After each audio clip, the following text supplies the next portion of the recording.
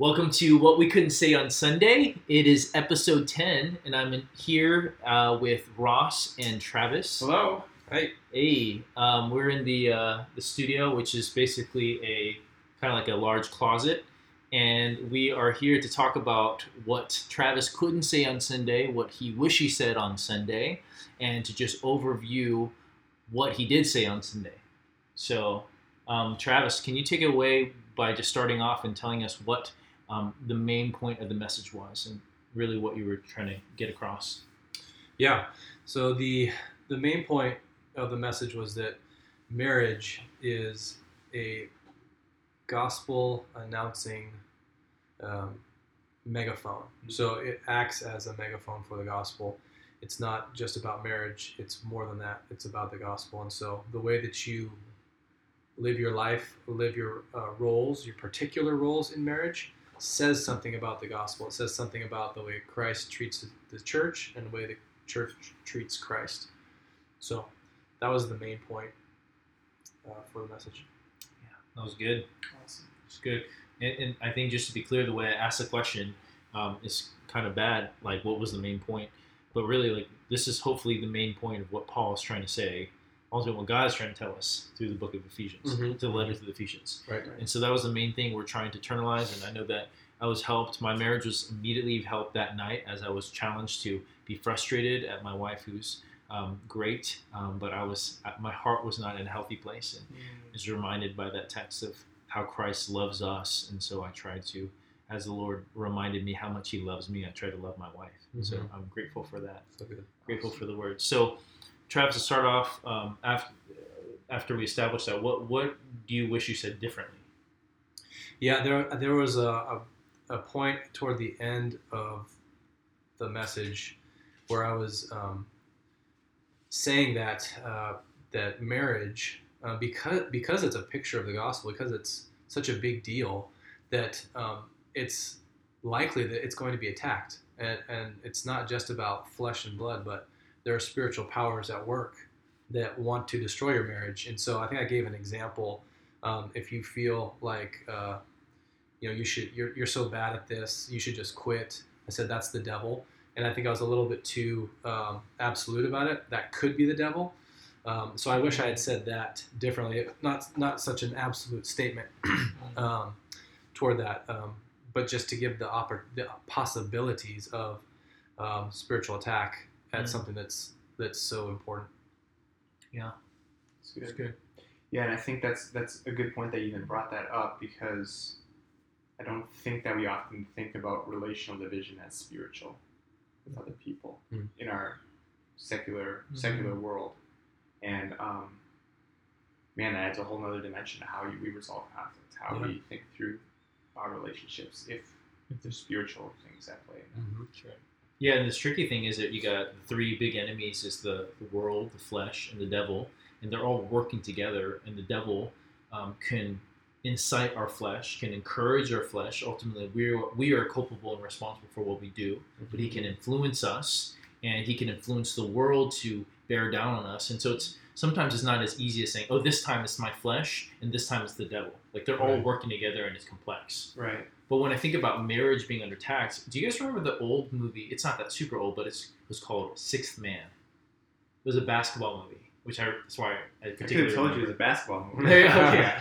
I forgot. No, none of you guys? No. Okay, well, it's worth the watch. Is it as good as Pistol Pete? No. Okay. No, it's definitely not as good as Pistol Pete. But in the movie, this guy is dead. He dies after on the basketball court, and he comes back as like a ghost to help his brother, play basketball. And so there's one scene where he is running across the bench of the opposing team and slapping every face. And so each person is turning to the left of them or whatever, and they think the person next to them hit them. And so they're like going to town at this. They start fighting and so forth, right? It's a little silly scene. But what kind of makes me think about that is kind of when we're in relationships with anybody, we could get shot at. It's almost like someone's like standing behind a bush, like taking a shot at, and we turn around and we like kind of, I can't believe you did that, you know, and then Mhm. we're like, no, I didn't do anything. And obviously that, you know, illustration can fall apart, but I feel like we don't realize that there's another dynamic, there's like an enemy who's like constantly hanging out at our house looking for a way to like sabotage our relationship. And for us to make sure we mishear someone or we only heard half, whatever it is. Mhm. And we only think it's just that person. We don't realize someone is like actively trying to find a way for us to like miss each other. Right. So we fight each other. Right. Yeah. That's good. Now, Travis, what couldn't you say that you desperately wanted to say, and we felt it throughout the whole message because you're covering so much text and there's so many different categories. We could easily done 3 or 4 sermons from there. So what did you purposely leave out that you wish you could say now? Yeah, so the way I structured the message, there's really kind of 3 groups of people I was talking to: this singles, wives, and husbands, and I had to cut out information that I wanted to share out of each kind of category. And so when it came to singles, there's a verse in 1 Corinthians 7 that says that singleness is a gift. And so I wanted to unpack that a little bit and just explain how if you're single, you have the gift of singleness. And if you're married, you have the gift of marriage. And that there's nobody who's left without gifts from the Lord. It's not like some people have been given the gift of singleness because they're fine with it and they're cool and they don't want to get married anyway. And then there's others who are married and so they're fine with it and they're happy that they're married. And then there's those in the middle who desperately want to be married, and who don't feel content. And it's like, well, I don't have that gift. Mm. And I just wanted to push against that a little bit and say that the Lord has given you a gift of singleness, and that you should be using that gift the way that He wants you to use it. And so I didn't want people to feel left out, because I've seen that with different friends, that they just feel like empty or like the Lord doesn't love them as much. And I think that plays a little bit into that Christian subculture that if you're not married, you're a second-class Christian, or you're not really there until you're married and have kids, or whatever the case may be. Just wanted to speak into that lie that you're not as valuable if you don't have something like that gift. Ross wants to get married. Ross is single. Does he have the gift of singleness? Absolutely. That's right, Ross. I'd say it's a gift. It is a gift. I thank the Lord for it sometimes. Amen. Like, I have a desire to be married, but some days I'm like, man, if I was married right now, I would be sunk because I have no margin as a single person. Mm-hmm. Yeah. And singleness gives me a type of freedom I just know I wouldn't have if I was married. I like to be pretty structured most of the time, but sometimes I like to be very spontaneous. And I like to respond to invites to things or have people sleep over at my house all of a sudden. Mm-hmm. And I just don't feel like you can always just do those things when you're married. Like, there just isn't this capacity to connect with others in certain ways when you have to shepherd a wife and kids and take care of them and their safety. And so like really right now, if the Lord were to call me to say, hey, I want you to go preach the gospel in Las Vegas tomorrow, I could realistically get on a plane and go do that. Mm-hmm. Or if someone was like, man, I need you to go on this road trip with me, and it'd just be so helpful. Like, if you were able to help me, like there might be someone in our church I could do some like things like this at the drop of a dime that I could never do, if I was married. Mm-hmm. And I think we kind of see this a little bit in some of the events that are kind of spontaneous, and who shows up to those events. Yeah, sure. Yeah, single people. Right.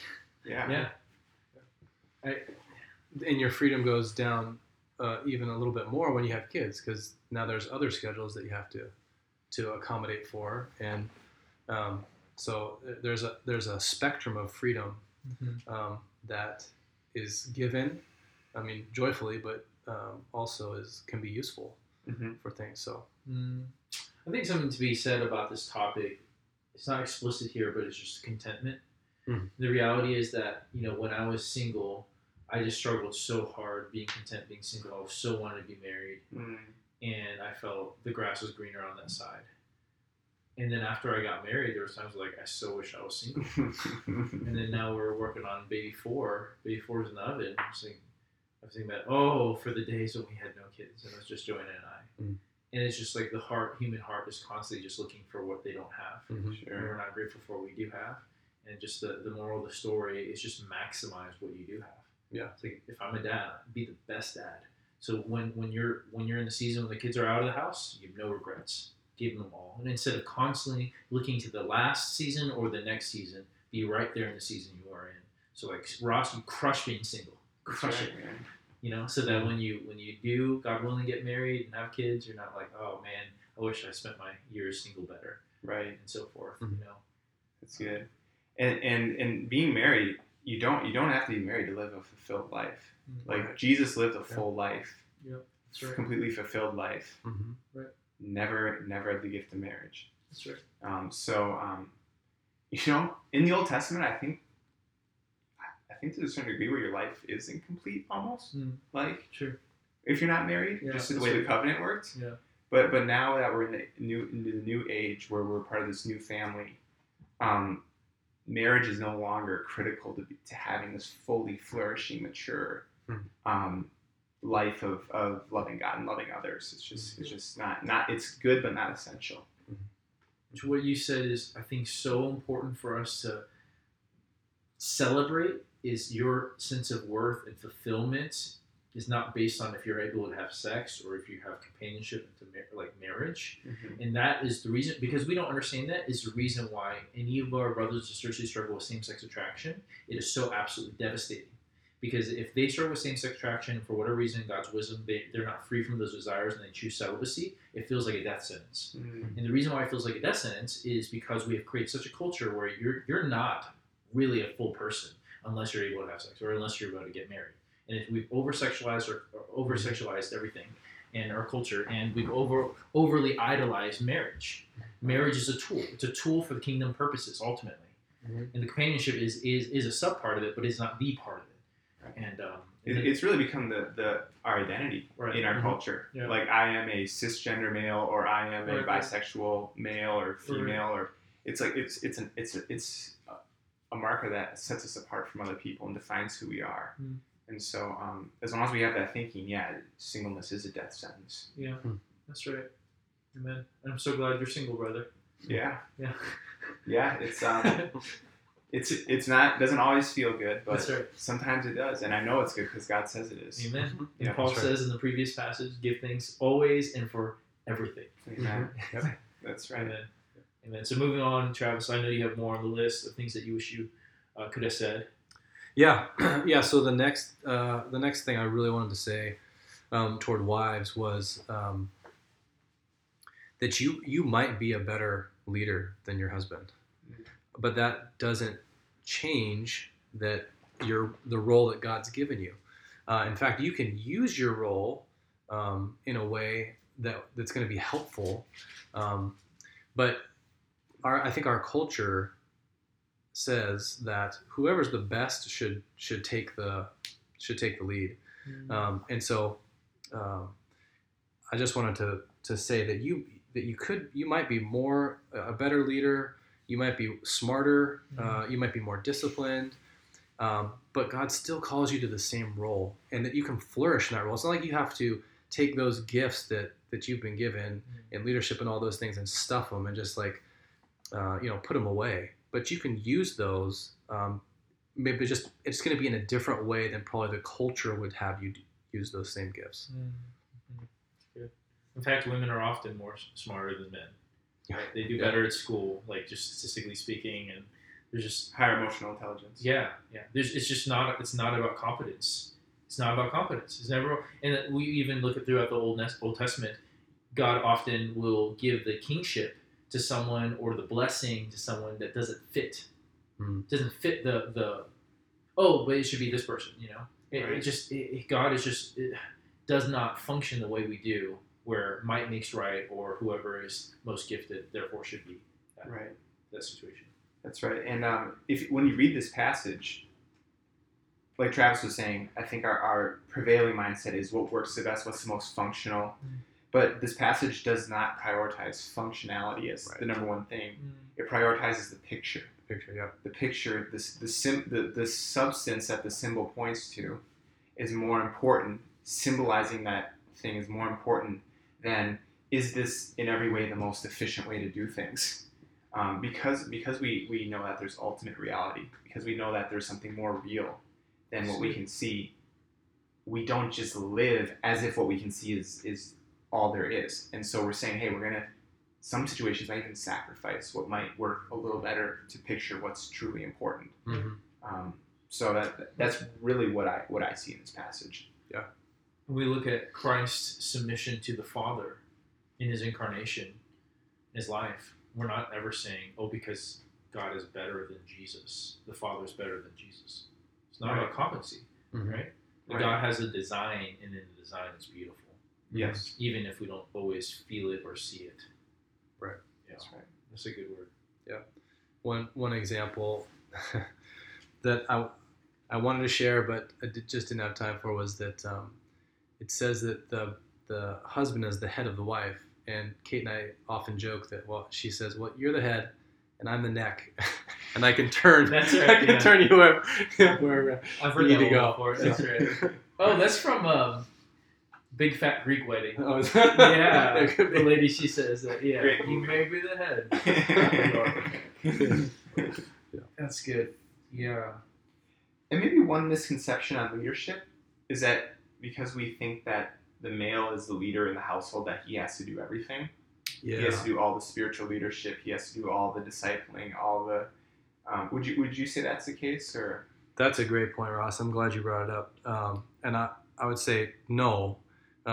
He doesn't have to do all of it. And I would say that anybody who's very busy or who has a lot of kids knows that they can't. It's impossible to do everything. And so I don't think this is very hard to understand, because even in the business level, the best CEOs aren't the guys who do everything. Right. They know who the best people are, and then they put them in charge of certain areas, and they let them flourish. And so I think very similarly, that's a little bit how a husband leads really well, is by giving his wife kind of leadership or supervision, or whatever words you want to use, but empowering, to run a part of the family, whether that's, the house or meals, or oftentimes I'm gone in the morning and early in the mornings. And so Kate does the family devotions with the kids in the morning. And so I don't have to do every devotion with the kids. In fact, I want them to see their mother and want them to see her lead them. And so that doesn't mean she does all of it, right?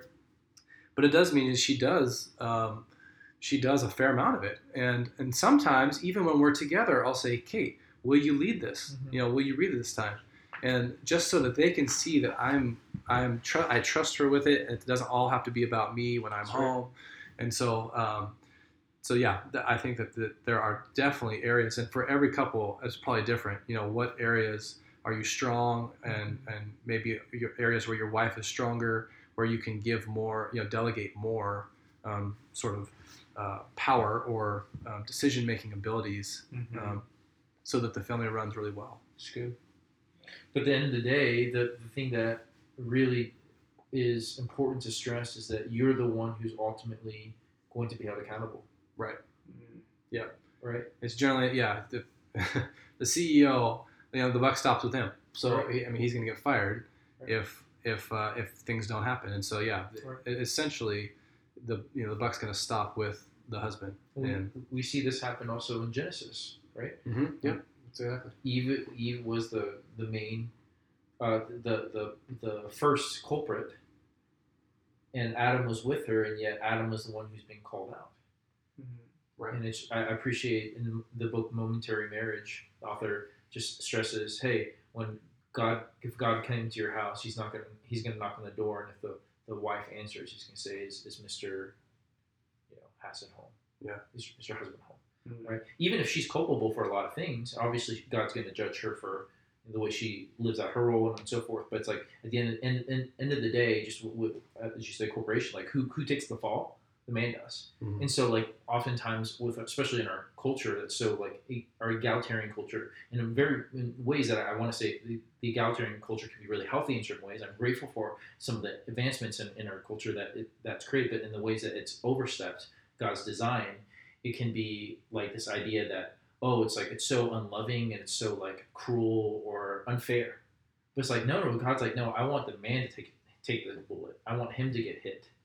It's a loving thing, Mm-hmm. And so I think some women can really take offense to that. Say, no, like God doesn't want you to ultimately be the one who's called on the carpet. He wants a man to do that. So in a way, it's a position of great honor, but also like great responsibility. Yeah, right.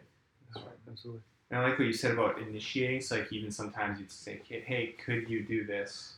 I think that's a huge essence of what leadership is initiating with others rather than just passively allowing things to happen. Right.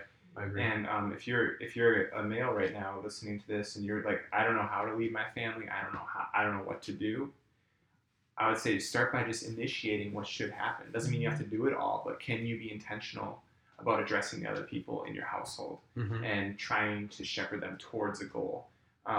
Because it won't happen unless you initiate. Yeah, that's good. Good. I think you had a few more other things, Travis. Yep.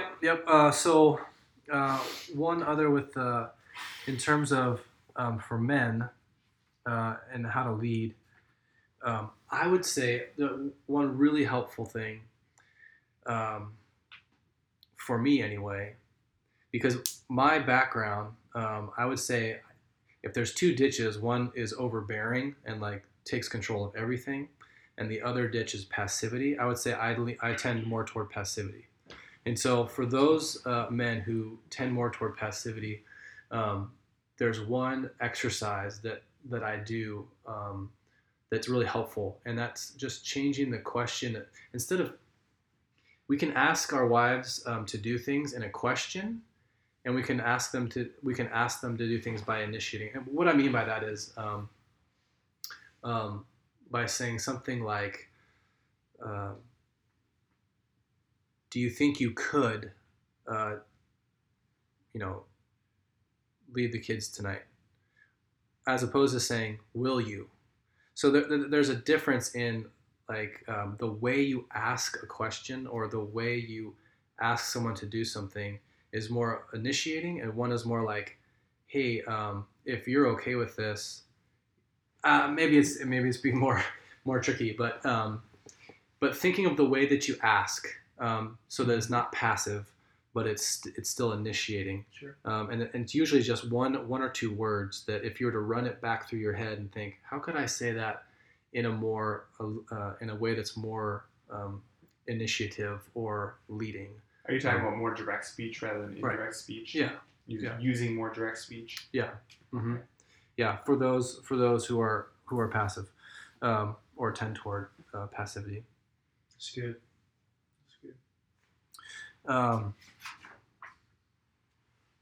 Let's see. So those were kind of the main, some of the main things that I couldn't say that I wanted to, and also I also wanted to say that, there's a reason.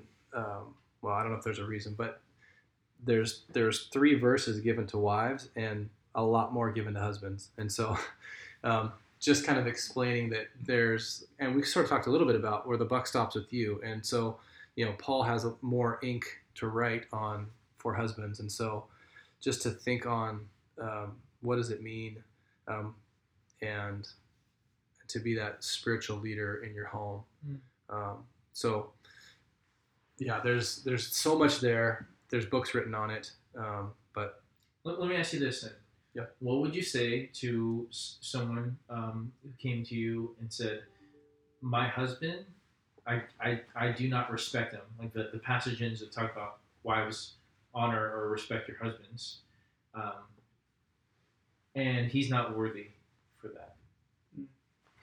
He's a gamer. All he does is game. He doesn't lead me. He doesn't do anything that this passage says. He doesn't love me, cherish me.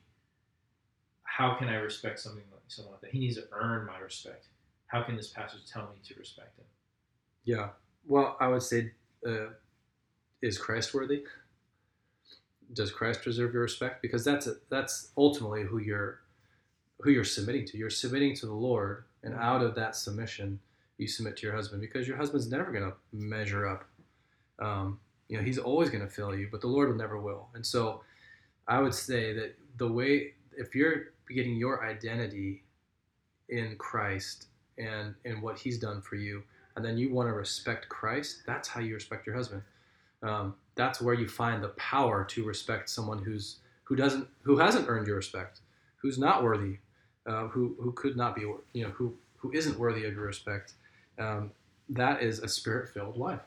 I mean, that is what it's all about, is that you're filled with the Spirit, and so you're able to live out this command, this role that he's given you to respect someone, and that's going to speak huge. I mean, anybody who sees this guy is going to think, of course he doesn't deserve respect, and this his wife is respecting him. Like, that is so countercultural. Right. So I feel like that just highlights the gospel even more. I mean, for sure, extremely hard, but at the same time, makes the gospel just so real for it. I think part of the confusion is respect is often synonymous in the way we use it with like admire.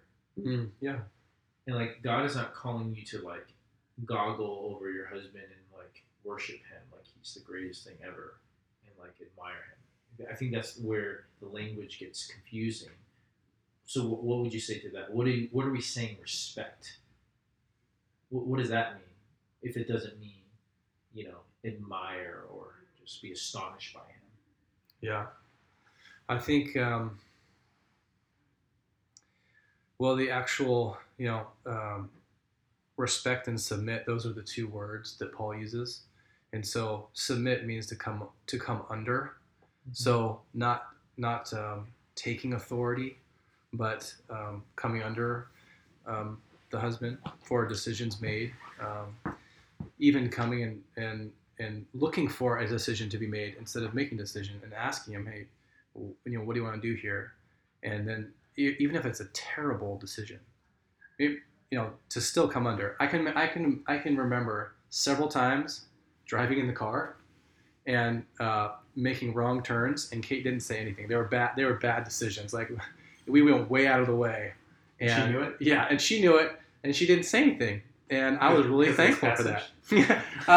Was it on Sunday night? Yeah. And, she didn't say, she didn't correct me or say that was dumb. She just trusted, that he's gonna make the decision, and if we're late, we're late. And that doesn't mean that she couldn't say, hey, are you sure you want to turn this way? Like, because I think it's faster going this way. She could totally do that, and she has done that. And I probably said, no, I think it's faster to go this way, and I was wrong. Mm-hmm. And she didn't rub it in my face, and she wasn't angry that I chose a decision that she wasn't going to make. So I think that's kind of where the rubber meets the road, is how do you respond when your husband makes a decision that you don't think is probably the right one. Mm-hmm. And that's in all the gray area where the Bible doesn't directly speak to, where he's, if he's stealing, then, you would say something about that, or, you wouldn't submit to that. Something where the Bible is, very clear, then you don't. But and all the other stuff, which is so much gray, it's coming under and coming under his leadership for it. Yeah, it's really respecting their position and their role more than the person. And I think that distinction is so helpful. It's just, and I'm groping for a better illustration, but there's the illustration of respecting the office. Yeah, that's right. Like, there's an unworthy person in this office, but right. the office is still worthy of respect, and so you still treat that person better than they deserve. Right. Mm-hmm. Which many Americans are totally violating when it comes to Trump. Right. Yeah. Mm-hmm. I personally do not like Trump. Right. I like him less than you do. Right. You might just a little bit. Yeah. You're right. But I regularly disobey those passages. To, when you even look at 1 Peter, where he says honor the emperor, mm-hmm. which is probably talking about Nero at the time. Right. It's just like, Nero was torching Christians. Yeah. horrific, right? Yeah. Pedophile craziness. Yeah. Yet honor that guy. So it's not honor him necessarily be like, oh, Nero's the best. It's like you're honoring his This position. is the person God put God here. has put him there, Yeah. right? God has put Romans says that God has ordained all these positions sovereignly, put them in these positions. We respect that. And maybe the best example is David when he had a chance to kill Saul. So good. Cut a piece of his robe Yeah. and was struck to his heart that he cut his robe. Yeah. And says, I shouldn't have cut your robe, Saul. Right. That wasn't my place to cut your robe. And Yeah. man, if that's we had so mad good. respect in our marriages like that, like Amen. holy cow. Right. He's just like, I'm not going to touch the Lord's anointed. Right. And Asahel is just like, man, I want to run him through with the spear. Like he's ridiculous. God has left him. He's not worth following. And he treats you so bad, David. Yeah, he's trying to kill you. Yeah. Right. And that is a good reminder for all of us. And that's a good reminder for any of us who are husbands. Man, tremble at the kind of office God has given you. Don't take it lightly. Yeah. Right. For sure. It's good. Any final words? Any final exhortation, Travis? No, that's it. Yeah. Amen. All right, husbands, love your wives. Mm-hmm. Wives, submit to your husbands as to the Lord. Mm-hmm.